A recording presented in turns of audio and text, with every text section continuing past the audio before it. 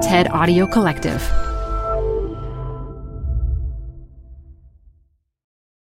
Apple Card is the perfect cash back rewards credit card. You can earn up to 3% daily cash on every purchase every day. That's 3% on your favorite products at Apple, 2% on all other Apple Card with Apple Pay purchases, and 1% on anything you buy with your titanium Apple Card or virtual card number.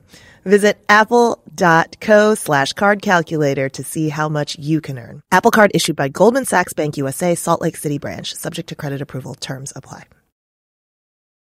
Hi, I'm Debbie Millman.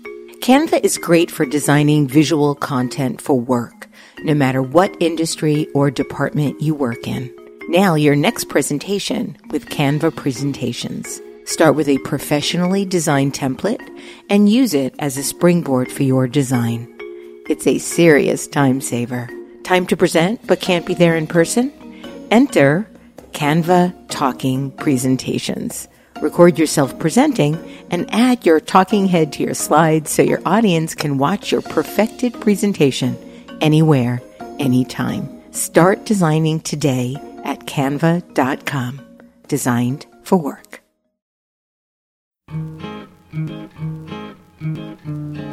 This is Design Matters with Debbie Millman from DesignObserver.com. This is the 10th year of the podcast, 10 years of designers and other creative types talking about what they do, how they got to be who they are, and what they're thinking about. On this program, Debbie Millman talks with Morley about her songs of social change. You know, sometimes you take something in a little too much when you read the news. There is something that we have that is filtering so that we can survive. And that thing wasn't there. Here's Debbie Millman.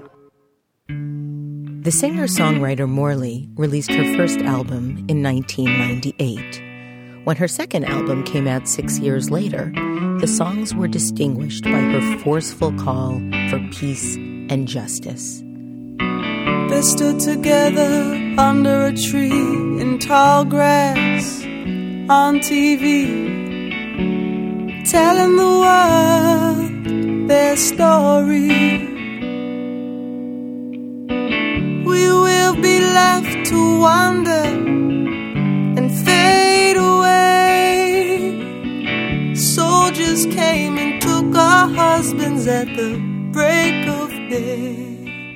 Her album from 2012, Undivided, continued her message of love, justice, and inspiration. I want you to be the one to find a way out of no way. Be the one to open doors and stand. Head held high, stand in pointed places. Morley has brought her distinctive brand of jazz, folk, and soul to stages all over the world, and she has even performed for the Dalai Lama and Nelson Mandela. She joins me today to talk about her career and her music, and maybe even to play a song or two. Morley, welcome to Design Matters. Thank you. Morley, I want to talk to you at length about your music, but first let's talk a little bit about your background. You were born in New York City and are a Jamaica, Queens native. Yeah, that's right. How has that influenced you? A lot, because I was in a neighborhood that was predominantly Haitian, people from the Philippines, from Greece, and Hasidic Jews, and Senegal. So it was a vibrant mix of people, and I went to public schools as well as the United Nations School, and my best friends were from, Colombia, Nigeria, Japan, Sweden, so it really informed my worldview, and I got to taste the food at their homes and hear the music in their house, that their mom would be, or dad would be playing while they're cooking, and see that the little dances they would do just in passing, and then we'd teach each other dances, and it really shaped my perception, and to kind of hear the same song in different houses but with different lyrics. You began performing as a dancer and a choreographer and a poet. What kind of poetry and dance did you do?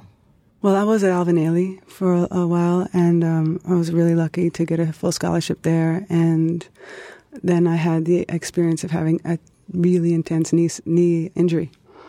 What happened? I had torn meniscus, but it was very dramatic, and like my life was over. I was 18 and well, 19. It must have felt like that's that. It. Yeah. Everything's done. I was in level 6, but I had to go back to level 1 and do very delicate beginning movements. But during that time, I started to see the dance in my head that I wish I could be doing with my body, but I couldn't because of my injury. And that brought me into choreography. And so at that time, I think you began to teach yoga and meditation to ex-convicts. Why ex-convicts? Well, it was a bit of a mistake. I was a waitress also. I had about 15 jobs in school and all these things like most New York artists. I was waitressing, and this woman who was a regular said, you're a dancer, right? I said, yeah, well, I used to be, but I don't know what I'm going to do now. And she said, well, I have a class of teenagers. And if you can come and just do some like really gentle movement, or if you know any yoga. And I knew very little. I had taken a few classes, and I said, okay, I'll do it. And I showed up, and it was the Fortune Society on 19th Street, which is an incredible organization that helps in the rehabilitation of ex-offenders. And so I was very young and surrounded by men twice my age who had all just come out of prison. And I was like, okay, what are we going to do here? So I did some of the most very basic alignment that I had learned in dance and a couple of breathing exercises, and immediately plunged into taking classes, yoga classes, so I could learn. And I wound up staying there for quite a few years. And then I went and got certified to teach yoga as soon as I could. But I learned from that experience a lot about really what's going on in society, too, because the first energy I felt in the room when I walked in was the presence of innocence. Wow. Really, and one of my students was 50 years old who had been in prison since he was 19 for stealing a car. How does that happen? How does something like that happen? How can you be in jail for 30 years or 20 years for stealing a car? It's racism, and it's the pushing force in our country. And this is a great time in our country to be talking about it and learning about it and having conversations about it and changing it. And it has to change. And we can't have a change without talking about it and admitting that it's there. So here you are at 17 years old. Your 18, dream. 19, yeah. Okay, so you're a teenager. Right? You're under 20, and you've had an injury that has changed the dream that you'd had about what your future held for you, what you wanted to do with the rest of your life. You end up very serendipitously teaching ex-convicts movement and yoga. How did this reflect who you were going to end up becoming? It seems like these two major, almost accidental situations, an injury and a misleading invitation to teach, profoundly impacted the direction the rest of your life was going to take. When did you start studying music? I recently started learning how to read music. A friend of mine, a cellist friend, great cellist named Marika Hughes, is teaching me how to read music so I can accompany her, but I don't read music. So everything is self-taught, everything that you do, everything that you play? Yeah, well, I mean, I ask friends, well, what's that chord? Can you show me how does that look on the guitar? And I learned from shape because of dance, probably. So when did you start playing the guitar? You just picked it up and started strumming? Well, Toshi Regan, who's my big sister, mentor, wonderful, incredible artist, I asked her to show me a few chords. And then I wrote like 30 or 40 songs with the same chords. And she was like, you can change them up a little bit. You can. You don't have to. Neil Young did it with 3 chords for almost his whole career. Yeah, but he changed them up. I would just kept going C, E, G, C, E, G. Oh, okay.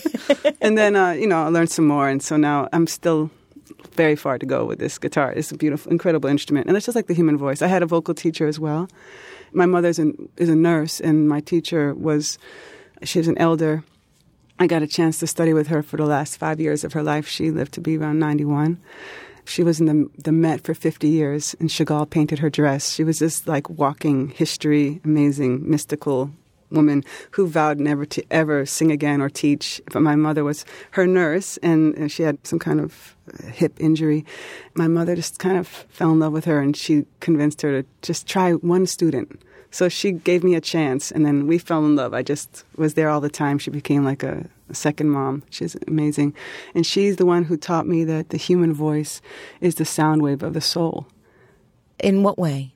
Explain that. That no matter if you're a singer, or if you're someone who makes shoes or an architect or whatever it is, there's a tone in your voice that is yours and yours alone, and that is a connection to your experience here in the body. Like if some people say that wonderful expression where spiritual beings having a physical experience.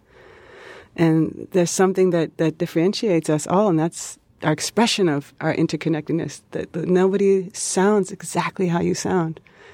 Nobody sounds exactly how I sound. But for a singer, especially when you're striving and you come into a little later in life, I didn't grow up singing, I thought every time I opened my voice, I sounded exactly like Chaka Khan. I couldn't sound further from her, ever. I mean, she has this incredibly big, powerful voice. I just have my thing is it's a totally different color. So I love listening to her, and just the way she would end a phrase. Just for example, one of the singers. And so my teacher taught me how to find my voice. And she taught me how to find my voice by telling me to fall in love with the sound of my own voice. That is the teaching for everything, for us to fall in love with ourselves. To really, truly love ourselves is to love that which created us, or, that big love that lives within us, whatever we want to call it. Because it's really difficult to love somebody else, truly, if we haven't loved ourselves. Were you just born that way, or did you have to learn how to love yourself? Oh, I was completely, I got a good beating from one elder once.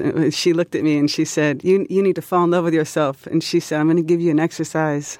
And what was the exercise? Well, she told me to look in the mirror for a year and to say it 3 times a day, I love you. And she said, first, you're not going to believe it at all, but keep doing it. Was it hard to say it at first? It was totally freak fest. I was looking at myself. I was like, this is so stupid, but I promised this elder I would do it. And, even the idea of it is making me kind of feel nauseous. Yeah, but isn't that deep? Yeah, of course. But you can look at somebody else and say, I love you, and mean it. Oh, absolutely, all the time. You see. And so it changed something for me, and it helped me work with people. So I read about an experience that you had when you first listened to Maggot Brain, the funkadelic opus of funk and black rock. You said that I laid down on the carpet and listened to Maggot Brain, and my whole world changed. Wow. I forgot about that. Yeah. That really I can blew see my by your mind face open. you're just remembering that moment. And I was around really great, masterful artists at the time.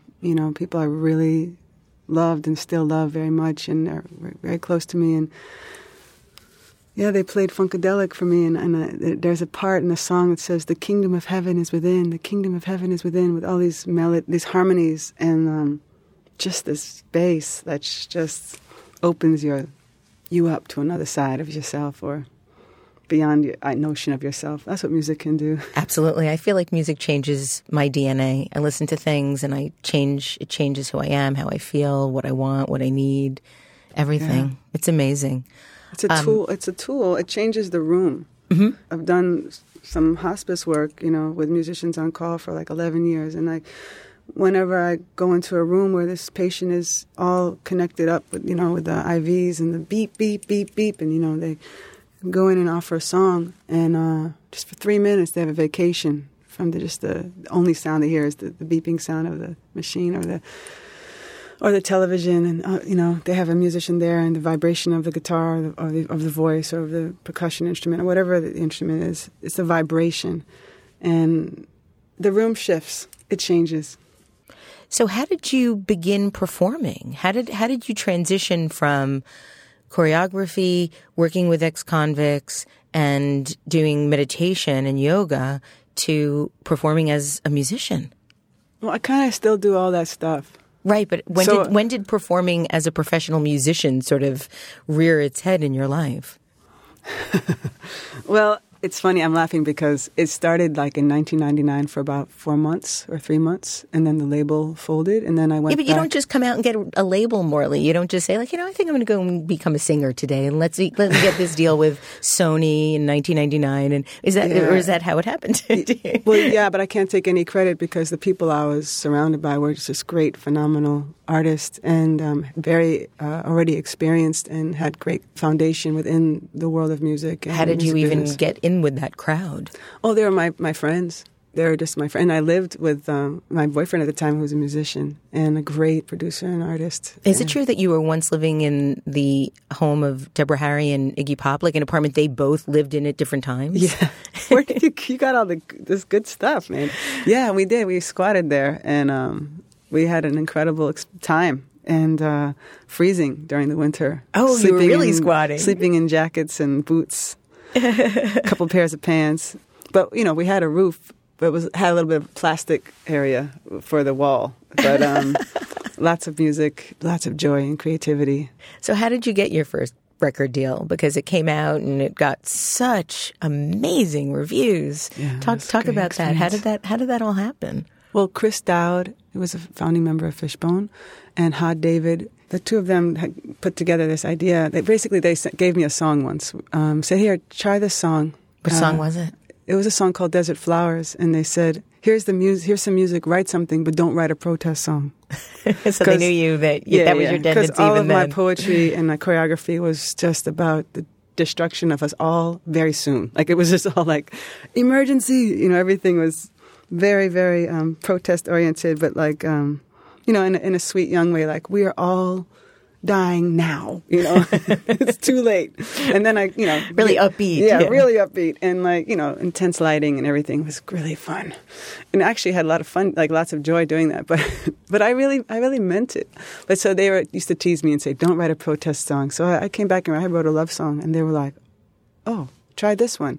Then I wrote a ballad with their music and I put the melody with it too. It just came somehow. I think it came because of the poetry and the dance informed music. It's just somehow informed. It's all the same. Just different expressions of the same body, you know. And they sent it into Sony, didn't tell me. And of course, I never thought I'd be singing ever. And then it happened. Yeah, so that's how it happened. And then the label folded. But then I just kind of went back to choreography and teaching for 6 years. So despite the fact that you got reviews that sounded like this, and I just want to read a couple of them because they're that spectacular. All music writer Tom Demelin called Sun Machine, which was the name of your first album, an impressive debut that infused your melodic brand of adult pop with folk, world, and jazz. Martin Johnson of Newsday wrote that the album's songs recalled the socially conscious soul of the early 70s. Spin Magazine's Tracy Pepper said that the album shared qualities with Annie Lennox and Tracy Thorn. And Time Magazine compared you to Sade and Portishead. Incredible range. Aside from the fact that they're so wonderful, which I would have expected, knowing your music the way I do, I was really, really struck by the range of people that they compared you to. Now, I know Jeff Buckley also appeared on the album. What was it like working with him? Well, he was a friend, and they played on the song for fun. I mean, I was a little oblivious to it even being a real deal. I was just like, you know, before the record deal, but a real thing. And I thought we were just hanging out and having fun. I couldn't believe it. I got a chance to actually jam with them because I'd always be in the other room moving around, dancing, you know, and trying to, you know, choreographing to their music and what they were doing. Never thought I'd be singing with them. So it was just like flying. You released your second album, Days Like These, many years later, 7 or 8 years later. Mm-hmm. So you gave up singing for a while. What did you do in the meantime? I was teaching. I was choreographing. I know that you were working with Max Roach around that time. Yeah, you've said that working with him changed your sense of what you wanted to do with your work. Well, Max Roach, the great legendary jazz drummer and activist, civil rights activist and humanist, being in his presence and working with him, it opened up a doorway to a cry for change through art. It opened something where I started looking at the world differently and seeing that you can actually cry out. It just shifted something very internal in my psyche and my spirit. Your second album you released originally independently, so quite a big difference from the big record company debut to an independent record that you make yourself. What made you decide to do it differently in that way? Well, I put it out for a little bit, like a few months, on CD Baby, and then Universal picked it up. Yeah, and in France and the US and UK and other French territories and whatever. You're big in France, you know. Morley. I'm big on French food. I love France. I love playing there. It's just they're very devoted listeners to, lovers of art. Now you're going to play us a song from Days Like These. And from what I understand, it's a song that you wrote to yourself, for yourself. Oh, yeah. It is a song called My Bed is by the Sea. It's from your 2006 album, Days Like These. Can you just give us a sense of what the backstory is here? I was really screwed up and having a hard time. I had a bit of a broken heart. And I was worried. was worried about myself. What were you worried about in particular? I don't know. I'm just like, can I curse on this show? Absolutely. Like, you're really fucked up right now. You're not really catching on to something that you need to catch on to. And I couldn't quite put my finger on that thing. But it's called growing up. You know. Okay. Oh, we're going to.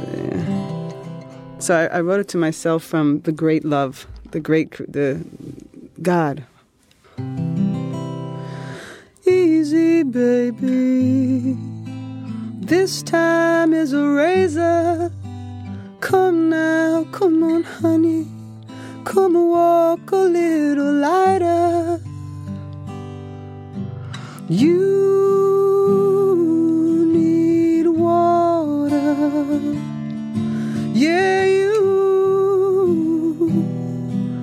need water. My bed is by the sea. If you should ever call on me, when you get stronger, you can go. Oh, yes, my love, you will know. Circle me now. Maybe you'll discover as you go round, beloved, there's no other. You have embers that glow, burning so beautiful. My bed is by the sea. You should really call on me. When you get stronger, you can go. Oh, yes, my love, you know. Your eyes are tender. Give them some rest. I love you. When you surrender, you will be blessed. Look how the earth smiles for you. My bed is by the sea. Come, let your tears fall on me. When you get stronger, you will know. Oh, yes, my love, you will know. You will know. You will know. You will know. You will know.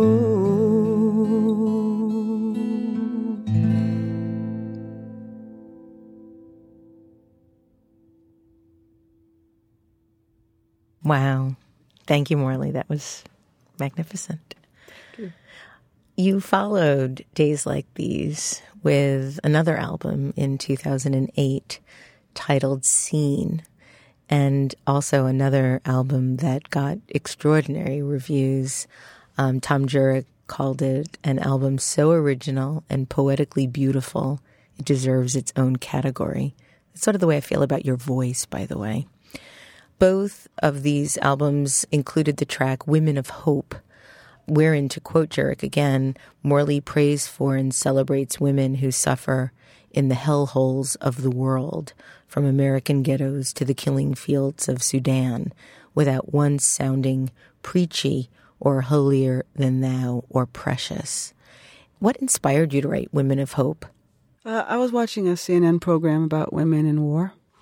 The opening line is directly from these two women in Rwanda who were standing in tall grass right under a tree.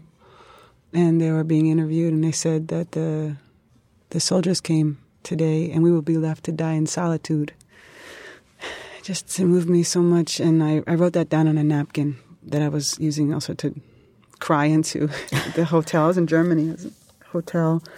After I saw that program, I really felt like I didn't have anyone. There was actually no one around that I knew that I could talk to. And I wasn't right. Like, I couldn't just go out and take a walk or, have some tea or go for a run or whatever. I picked up the guitar and I turned to music because I was going to freak out. Sometimes you take something in a little too much when you read the news. There is something that we have that is, filtering so that we can survive every day. And that thing wasn't there when I watched that. So you were raw. I was raw. And so, thank God, I just had that guitar there. Now, there's a line in the song that I think about all the time. Ever since the first time I heard you play this song, it's stayed with me. And it was inspired by Aung San Suu Kyi's call to action. If you're feeling helpless, help someone. In many ways, this song is a bit of an anthem for you. It's a song I think a lot of people ask you to play. It's been featured in numerous documentaries. You performed the song for many world leaders, including His Holiness the Dalai Lama and Nelson Mandela. What was it like to sing in front of those dignitaries? Well, that song itself has long legs. Sometimes we create something and it travels and it resonates. And it's not my words. They're not my words. They're Aung San Suu Kyi's words, which is so great. It's even better when you can pass on almost like some great recipe for life, Yes. But anytime I get a chance to play for people who have devoted their life to change, it's a great honor. But I also feel the same energy when I'm playing for kids, or if I'm in a club, or if I'm in a shelter working with some women. It's the same. It's a beautiful presence of possibility and I'm playing in hospice and stuff like that. So I always remind myself when I play in a club, I don't really know. There might be somebody in this room that has a spiritual IV who's having a rough time. And so I always remind that to the beautiful musicians I get to work with. Like, we don't actually know who's coming in tonight. So dig into your medicine bag, right. Yeah, people come because they need to. Now, you've felt that music impacts healing. You've said that you feel that music impacts healing. In what way? Well, I actually know that it affects the body is because of my wonderful mother.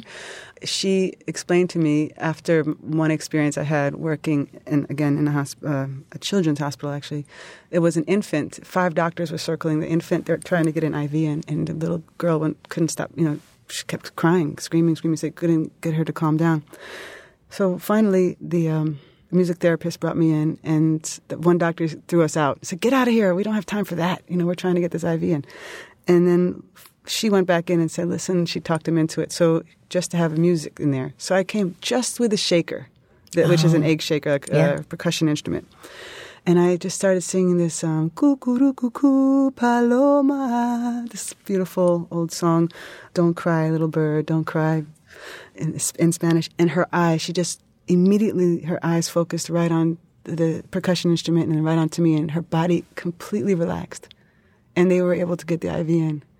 So that taught me so much that the whole system responds to music as an infant, this pure little being, brand new to the world. Secondly is that our cells are made of water, and music carries vibration. And so when we make a sound in the room that's harmonious, in harmony or in time and rhythm, the cells get tickled.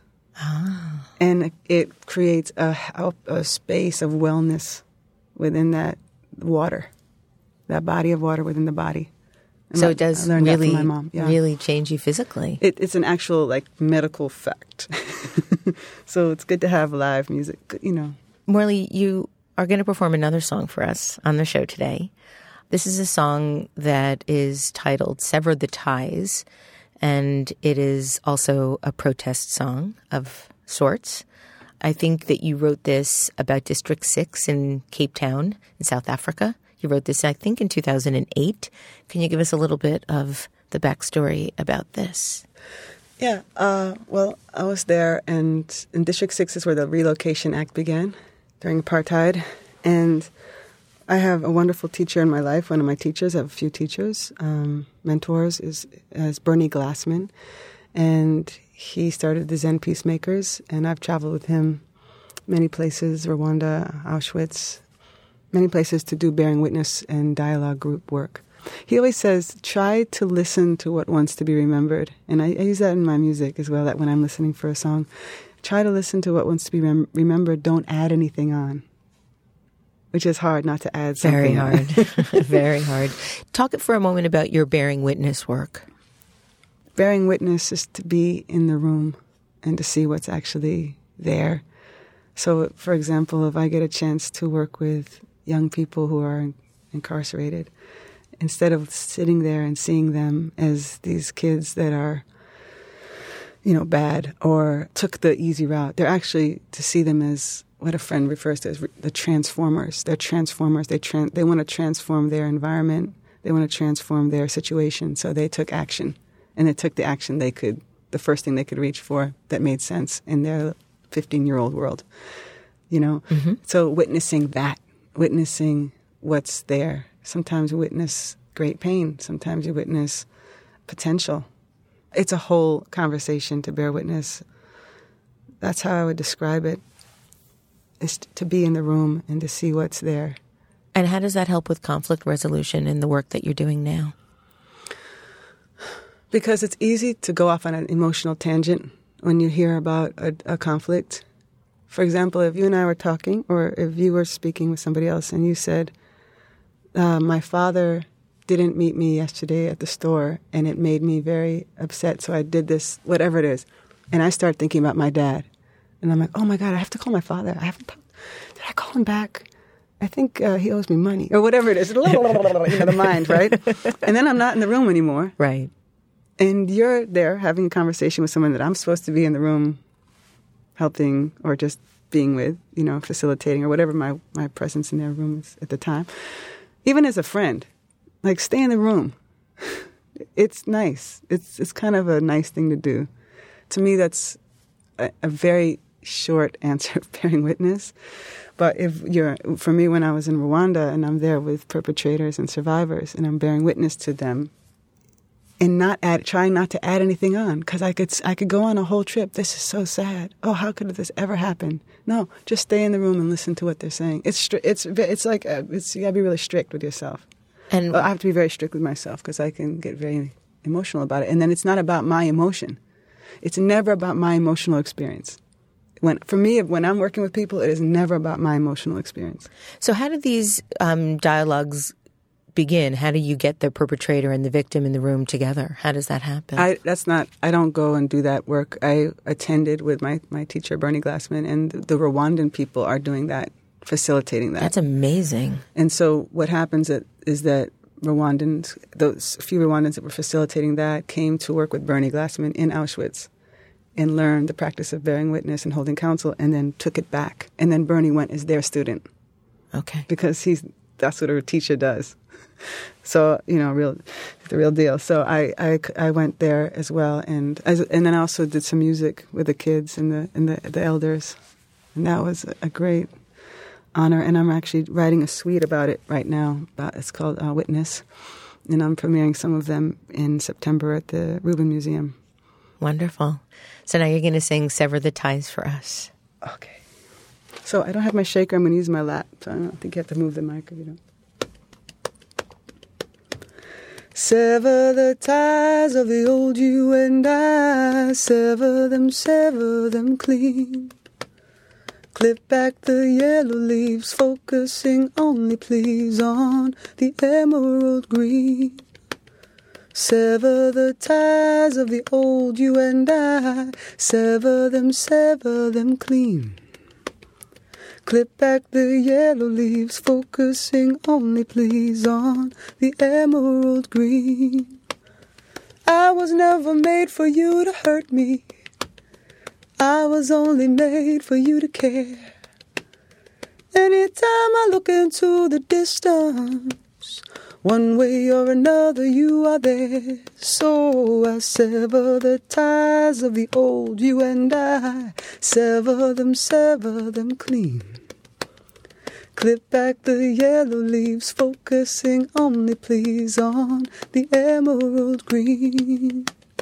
I know I promised I would try, but I never said that I'd win. 'Cause after every battle, it's always time to fight again. I know we promise we will try to put our weapons down in the end. But after every battle, it's always time to fight again. Please sever the ties of the old, you and I. Sever them clean. Clip back the yellow leaves, focusing only, please, on the emerald green. Woohoo. That's amazing. Thank you. So, Morley, the last thing I want to ask you about is your Goofy album. I understand that someday you want to make one. Why is that? No, I mean, I think it'd be nice. You know, I joke about that. But, I mean, I have a lot of love songs, and it's hard to get through 25, 30 minutes in rehearsal without cracking up, laughing, crying, because we're just really lighthearted. So the Goofy album will come after Witness. After Witness. But well, yeah. No, I mean, just an album with no metaphors. We always joke about that. How about that? Just an album of no metaphors, you know? So, Morley, your current album is a magnificent piece of work called Undivided. There's not a song on that album that is not just perfect. You have a show coming up in June at the Apollo Cafe. And for anybody that is interested in finding out more about Morley, you can go to her website, morleymusic.org. Morley, thank you so much for being on the show today. Thank you. Thank you. This year, we're celebrating the 10th anniversary of Design Matters, and I'd like to thank you for listening. And remember, we can talk about making a difference, we can make a difference, or we can do both. I'm Debbie Millman, and I look forward to talking with you again soon. Design Matters with Debbie Millman is recorded at the Masters in Branding Studio at the School of Visual Arts in New York City. It is produced by Curtis Fox Productions with technical assistance by Rainey Ortica. The show is published exclusively by DesignObserver.com. You can subscribe to this free podcast in the iTunes Store.